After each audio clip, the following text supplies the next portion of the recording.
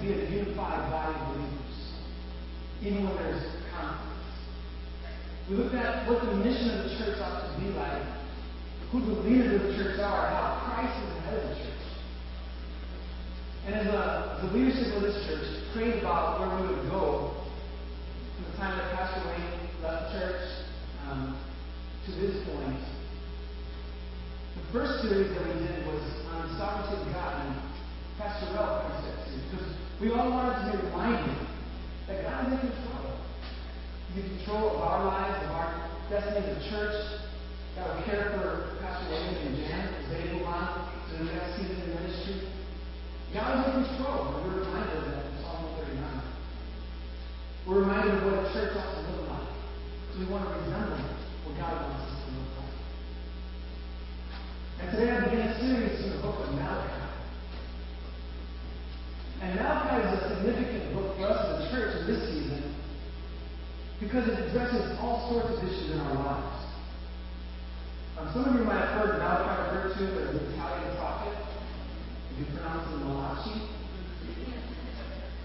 But he was Jewish, I promise you that much. The book is kind of like a courtroom. It's like God has his people on trial, and he's laying down evidence showing them how they're guilty of various things.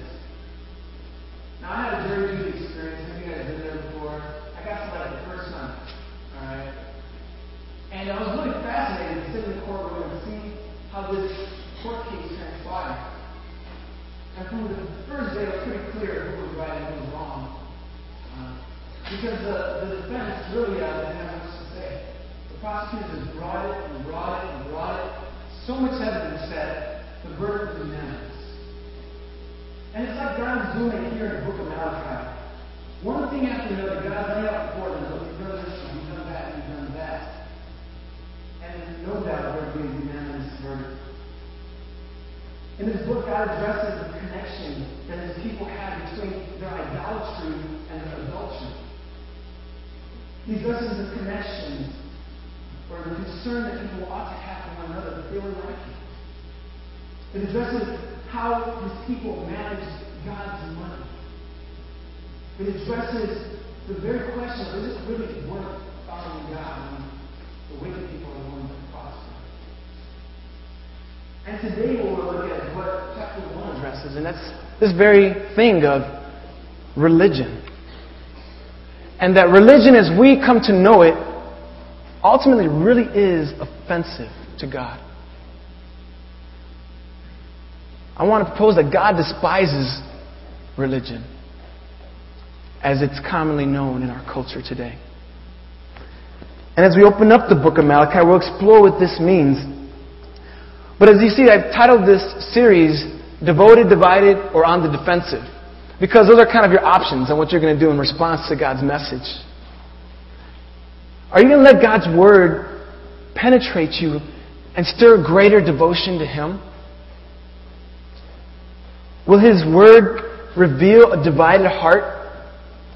Whether or not you really are kind of tinkering, whether or not you want to serve Him or serve Him not?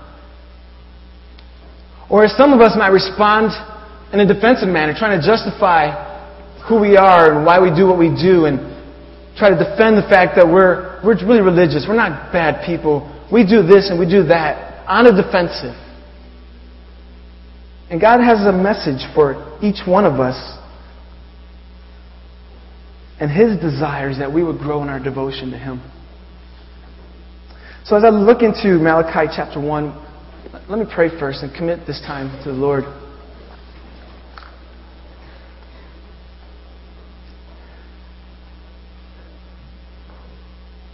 God, we lean upon your grace right now. God, I want to hear from you. God, I want you to speak through me. Lord, we all know that the power is in your word. And we pray for receptive hearts, God.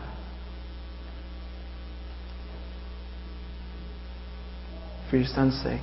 Amen. I'm going to read verses 1 through 5 from Malachi, which says, The oracle of the word of the Lord to Israel by Malachi. And by the way, if you have your Bibles, would you turn to Malachi? It's the last book of the Old Testament. So if you need to find it, go to the second to last book, and it's the one after that. about 2/3 of the way through your Bible. Verse 2 says, this is God speaking, I have loved you, says the Lord. But you say, how have you loved us? Is not Esau Jacob's brother, declares the Lord? Yet I have loved Jacob, but Esau I have hated.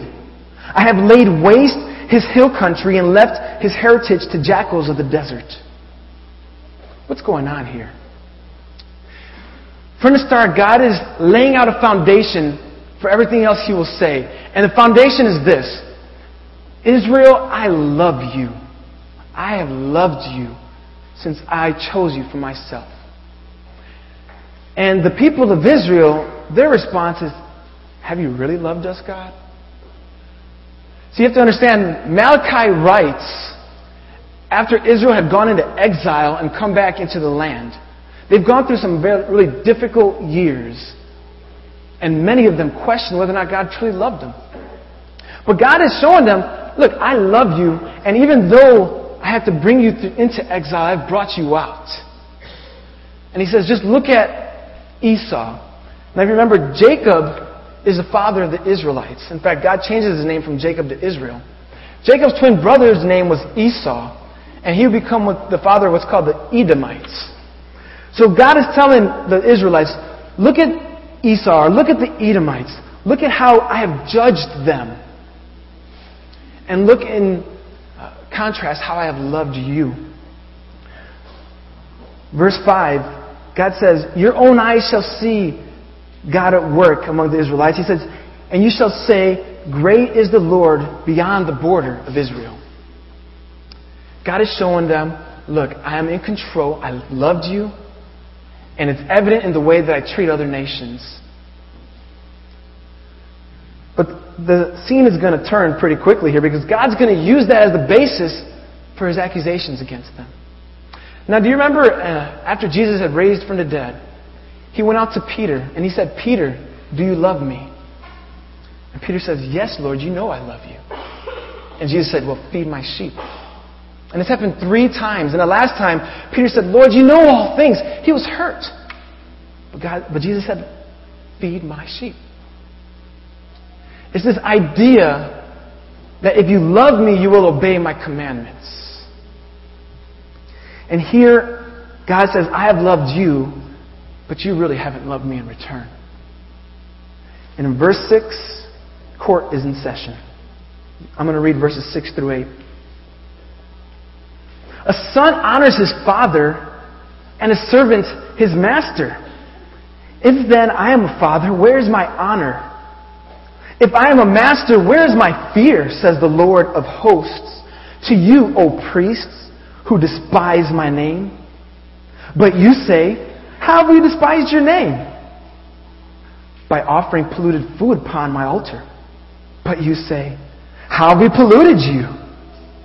By saying that the Lord's table may be despised.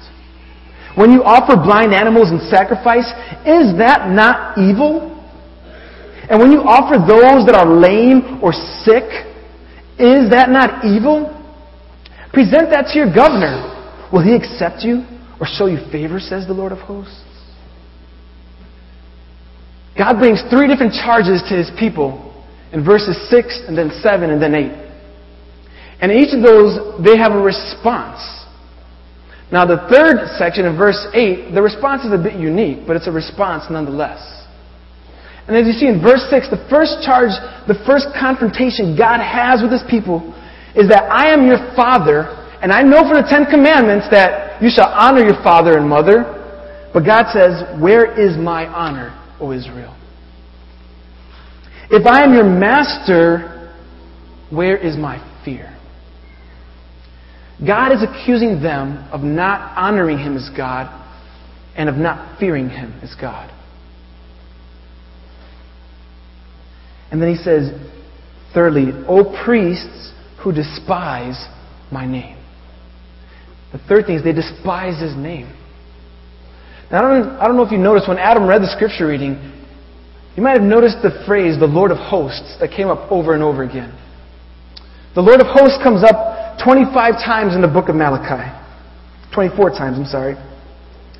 It is Malachi's favorite way to refer to God. Now, it's intentional that Malachi calls him the Lord of hosts. If you have a New International Version Bible, it says the Lord Almighty. See, the idea of the Lord of hosts is that God is in control of all the heavenly armies, and they are at His disposal at any moment. In 2 Kings, there's a situation where Elijah is in his house, and an army is coming upon him, and he's not afraid, because God gave him eyes to see the heavenly hosts surrounding his home. Those are the armies of the Lord. The Lord is the Lord of the hosts. He is great. He is almighty. He is the God who brought them out of Egypt by the plagues, who parted the Red Sea, who redeemed them. And this is what the name the Lord of hosts brings to mind. And yet God is saying, you despise my name. And their first response to the Lord is this: how have we despised your name? On the defensive. See, I don't believe that they were really wondering, God, how do we do this? I don't know. I mean, I thought we were doing everything right. Because God's going to make it very clear that they knew very well what they were doing. And this is a question that's kind of trying to be on the defensive. God, we're still doing stuff. But they say, how have we despised your name? And then God clarifies. Well, in verse 7, by offering polluted food upon my altar. See, in the book of Leviticus, we have clear laws of what God wanted His people to do with reference to worshiping Him. They had to bring an unblemished sacrifice. Something that was pure and clean. And God says, you've polluted the altar with polluted food. And that was His charge. And of course, their response, again on the defensive, says, well, how have we polluted you? How have we done this? And it's interesting, if you see that, God says, you've polluted my altar, and then they ask, how have we polluted you? And they had an understanding that what they did in their sacrifice reflected their understanding toward God. So God says, okay, I'm going to make this even clearer to you. With this third charge, or third complaint, in the end of verse 7, He says, you have polluted my altar by saying the Lord's table may be despised. Now if you notice, they polluted the altar, they put unclean sacrifices on the altar, and then God says, you have said the altar may be despised. Their actions spoke for themselves. God says, I know when you come to worship, you brought polluted stuff, and that communicated to me and to everyone around that that's okay, that you can pollute the altar of God. And here He clarifies in verse 8. When you offer blind animals in sacrifice, is that not evil? And when you offer those that are lame or sick, is that not evil? He tells them to give that to their governor. That their governor wouldn't even accept that. And what's their response? Look in verse 8. You won't find one. It's silence. God has laid forth an amount of evidence that not even a defensive heart can say, this is not us, God. They knew that they were bringing less than perfect sacrifices to the altar. They knew what they were doing. They knew that Leviticus 22 verse 22 says, animals blind or disabled or mutilated or having a discharge or an itch or scabs, you shall not offer to the Lord or give them to the Lord as a food offering on the altar. They knew that the Scripture said that. And then at the end of Leviticus chapter 22, God says, why? He says, so you shall keep my commandments and do them, because I am the Lord. Their actions showed that they did not honor Him. They did not fear Him. They despised His name. And it's all evident in this poor offering that they gave to Him. They had nothing to say. You know, sometimes in our lives, we get on the defensive. When we feel like we're being challenged in our faithfulness to God, or we're being challenged in the way we live our lives. And we get defensive, we make excuses, we say this or we say that. But when God is confronting us on an issue, there's going to come a point where you have nothing else to say. Because if I'm not mistaken, God's right. And if God is right, whatever defense we put will not be.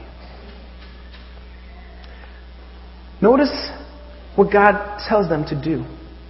Because they have no response, Malachi essentially says, well, I've got a couple for you. And in verse 9 he says, and now, entreat the favor of God. Repent. Ask God for His favor on your life, that He may be gracious to us with such a gift from your hands. Will He show favor to any of you? Malachi is saying, look it, we all know that the offering in your hand is despicable. And if you're going to continue in this manner, you're in trouble. So ask God for His favor. Repent of your sin and turn away from this thing.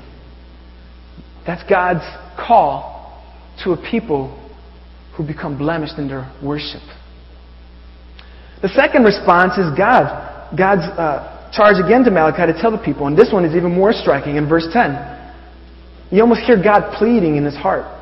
He says, oh, that there were one among you who would shut the doors that you might not kindle fire on my altar in vain. I have no pleasure in you, says the Lord of hosts, and I will not accept the offering from your hand. It's like God is saying, close the doors to the church. We don't want you to come in and bring something that's disgusting to me. Close the doors to the temple. I don't even want the incense to be kindled, let alone a sacrifice of a sheep. God says, stop pretending like you're being faithful to me because you're going through the motion of sacrifice. Now, if you notice here, God's complaint against His people isn't that they're not worshiping Him or that they're not going through some motion. They're going through the motions. But it's a heart issue. And this is where I see religion. Now, the Bible uses the word religion, so religion in itself is not bad.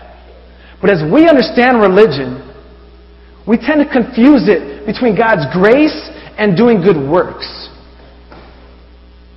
And what religion tends to produce at least three different things.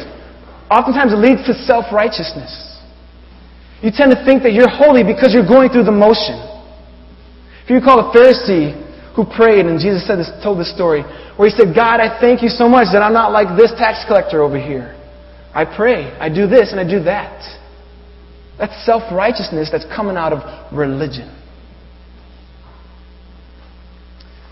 It misunderstands that God extends His grace to the humble. It misunderstands the fact that good works do not give us favor with God, but it's His mercy. A second thing that religion does is oftentimes gives an unnecessary feeling of guilt and an improper fear of God. See, there's a form of religion that says you have to do this for God to like you. And you keep trying and you keep trying and you keep trying. You come to church, you go to this place, you go to that Bible study, you do this over and over and over. Yet you always have this fear that God is angry with you. That's religion. Because it misunderstands God's grace. And it puts too much on works. We see it in so many religions in this world. And we see that even amongst us Christians. A third thing that religion can do is it empowers people to live reckless lives. You say, how does that happen? Well, when people think that if I come to church on a Sunday morning, that kind of, purges me from everything that happened from Monday to Saturday. Or they say, I'll say a prayer today so I don't feel so bad from what I did yesterday. So it empowers a recklessness, a way of living that dishonors God, yet religion covers it in the sense of, I'm taken care of, I performed my duty. The priests were bringing sacrifices. They were going through the motions. They went to the temple. They slit the throat of the sheep. They burned the incense. But the heart that they had was marred by their lack of honor to God, their lack of fear of God, because they didn't find it necessary to give God the best. They thought it was sufficient to give Him second best, third best, and down the line. It's so easy for us to be so bogged down in our minds with religion. And what God wants from us is a heartfelt relationship with Him that honors and fears Him in such a way that we look forward to giving Him the best of what we have.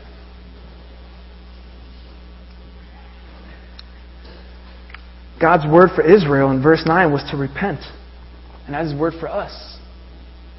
Entreat God's favor. Ask Him to be gracious to you, to forgive us for practicing religion and thinking that that would pass for worship. The second thing, He tells them to stop pretending. He'd rather them close the doors. Don't even give it to me to begin with.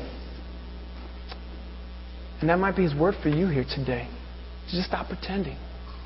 Don't be on the defensive. Quit trying to justify second best, but repent and give God the best.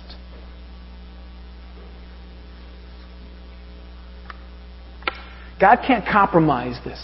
You know, some might be thinking, God is just so picky. I mean, they're doing it, God. I mean, really, the sheep is blind. So if it wasn't blind, you'd take it. I mean, what's the big deal? Just take the sheep. Just think of the parallels, though. If Jesus was blemished as the perfect lamb, could He cover our sin? If God were to lower His standard here, what would that look like when He sent His Son? If God is going to be lowering His standard for His people, what about for those on the outside looking in? And that's clearly what's stated in verse 11. Look there with me. It says, "For from the rising of the sun to its setting, my name will be great among the nations. And in every place, incense will be offered to my name and a pure offering. For my name will be great among the nations." Malachi is a prophet. And he's prophesying that the nations, that Gentiles will one day come to God. And they, at that point, will offer the pure sacrifices that God wants. He doesn't need to lower His standard to appease His people, because ultimately the Gentiles would do it. And that those who are obedient from His people will do it too. And to let you know, this includes you and I. I'm going to assume very few of us in here are Jewish by descent. We're Gentile. And when God says the nations will come and offer sacrifices, that you can be the fulfillment to that prophecy. Isn't that wonderful? Well, God doesn't linger there very long, though, because He picks up on His accusations in verse 12. It says, "But you profane it," this is referring to His altar, "when you say that the Lord's table is polluted, and its fruit, that is, its food, may be despised." He's again restating and pointing to them what their error is. And in verse 13, "But you say," what a weariness this is, God. God, it is so hard to find the best sheep, really. God, this is so much work. In fact, the New American Standard Bible says, "My, how tiresome it is." NIV says, "What a burden." God, do you really want us to do this? There's no gratitude in the heart. There's no fear of Him in their statements. You see that in verse 13 it says, "But you say." That phrase shows up 9 times in the book of Malachi. And it's always their defensive ploy in response to God's confrontation. I pray that no "but you says" would be evident among us here this morning. Verse 13 again, it says, "You bring what has been taken by violence." You see that? Or it might say in some of your Bibles, "what has been stolen." This word carries the idea that something was torn apart while being taken. Exodus 22 says that no sheep or no offering that's been torn away, that has been teared to pieces in some way or another, can be brought to the Lord in His offering. In fact, that type of offering should be given to dogs, it says in Exodus 22. And here the people of God are giving it to the Lord of hosts. And that's why verse 14 is so harsh. Cursed be the cheat who has a male in his flock and vows it and yet sacrifices to the Lord what is blemished.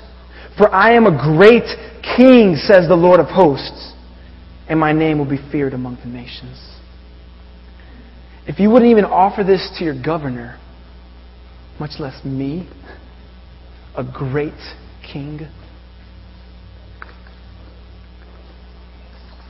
God is this offended by their actions. He says they are cursed. He calls them a cheat. And if you follow in chapter 2, verses 1 through 3, look at the language he uses for them here.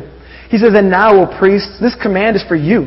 If you will not listen, if you will not take it to heart, to give honor to my name, says the Lord of hosts, then I will send the curse upon you, and I will curse your blessing. Indeed, I have already cursed them, because you do not lay it to heart. But look at verse 3. Behold, I will rebuke your offspring, and spread dung on your faces, the dung of your offerings, and you shall be taken away with it. I don't know any more offensive language than that. God's going to take the manure from the offering, put it on their faces. God, that's so offensive. God, why would you even say something like that? It's so disgusting. And the parallel is this. That is how he felt with their offering. It was offensive. It was disgusting. It was shameful. Now, some of you might be observant and be thinking to yourself, all right, I see what you're saying, but is this sermon really for me? Because several times already, Malachi says, to you, O priests, and last time I checked, I'm not a priest. You see that there in chapter 2, verse 1. He says, and now, O priests. In chapter 1, verse 6, he says, O priests who despise my name. And this is where the beauty of the Bible as one unified thing comes together. Because in 1 Peter, Peter tells the church, he says, you yourselves in chapter 2, verse 5, like living stones are being built up as a spiritual house to be a holy priesthood, to offer spiritual sacrifices acceptable to God. Peter also says that you are a royal priesthood. And in Romans 12, Paul says, I appeal to you, therefore, in view of God's mercies, to present your bodies as a living sacrifice that is holy and pleasing to God. As a child of God, we are priests. And Jesus made this possible when He died on the cross. The veil from the temple was torn in two, and now we have access to God's presence in prayer. We are priests, and now we have the privilege to offer sacrifices that are acceptable to God. So indeed, this message is for us. So what does acceptable worship look like? What does that look like for us here at Good News Bible Church? Well, the who of what we worship is, we worship God. But that's key to right worship it altogether. How do we worship? We worship with repentance and sincerity, with truth. When do we worship? Always, not just Sundays. Religion tells you to come to church to worship, and that's when you do it. We worship always. Where do we worship? Anywhere. Not just church. Why do we worship? Because we honor God. Because we fear Him. Because we want to bring glory to Him. And I want to challenge us. How do we prepare ourselves to worship? Whether it be at home, whether it be here at church. How do we prepare ourselves to worship in private and in public? Because our worship in private will manifest itself in our worship in public. And it all begins with repentance. That's what Malachi told them to do in verse 9. Our heart needs to be right before God if we're going to worship Him in sincerity. So if you're holding on to something, don't expect to offer an acceptable sacrifice to God today. Confess it to Him. If you need to even bow in your seat at this moment, do that. Because He's not pleased in the motion.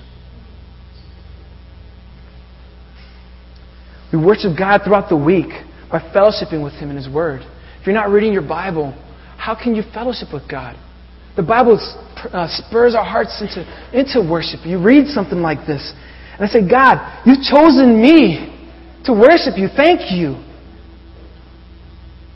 When God tugs on your heart to just shout a praise to Him during the week, do it. He did that to me yesterday. I opened our freezer and I couldn't put something in it. It was too full.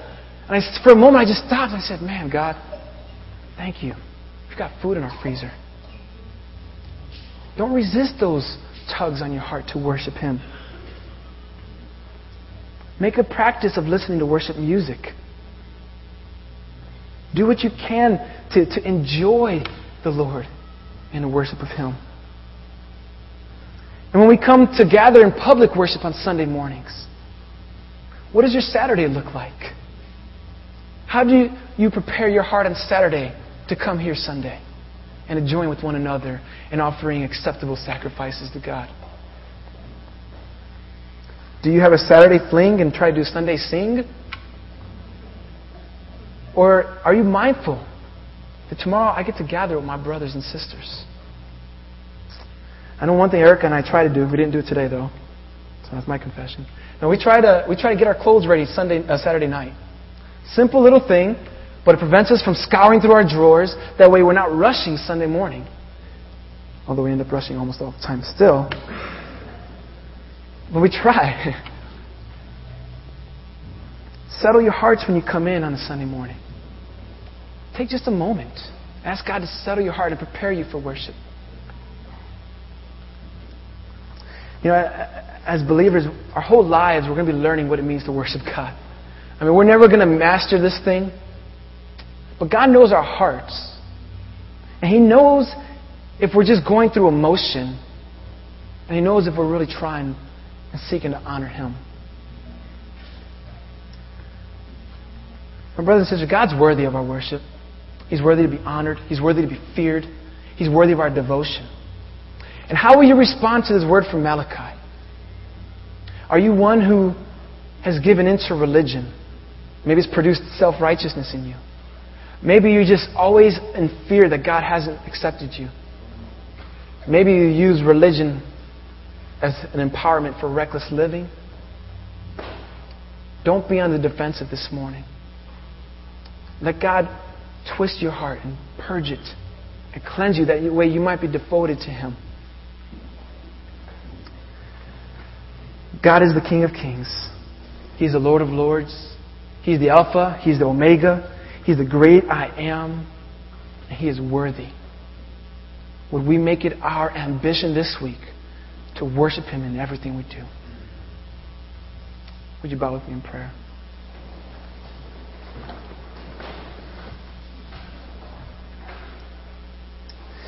God, this is a hard word from Malachi. God, you laid down all the evidence and people of Israel had nothing to say. And oh Lord, it's so burdensome when we see that in our own lives, how we become defensive. We try to justify our actions, how our hearts are really filthy and we don't want to deal with it. And God, we confess that to you this morning. God, help us be a people who grow in our worship of you, that we may offer acceptable sacrifices, that we could join the nations and offer something pure, that you might be pleased and delighted in us, God. Oh God, you are our great King, and we glorify you this morning. Amen. We're going to have some prayer counselors that come forward. If you want to be prayed for, whether it's something regarding this message today, or if it's something that you come to worship with this morning, a burden, would you ask someone to pray for you as we continue on in our worship this morning?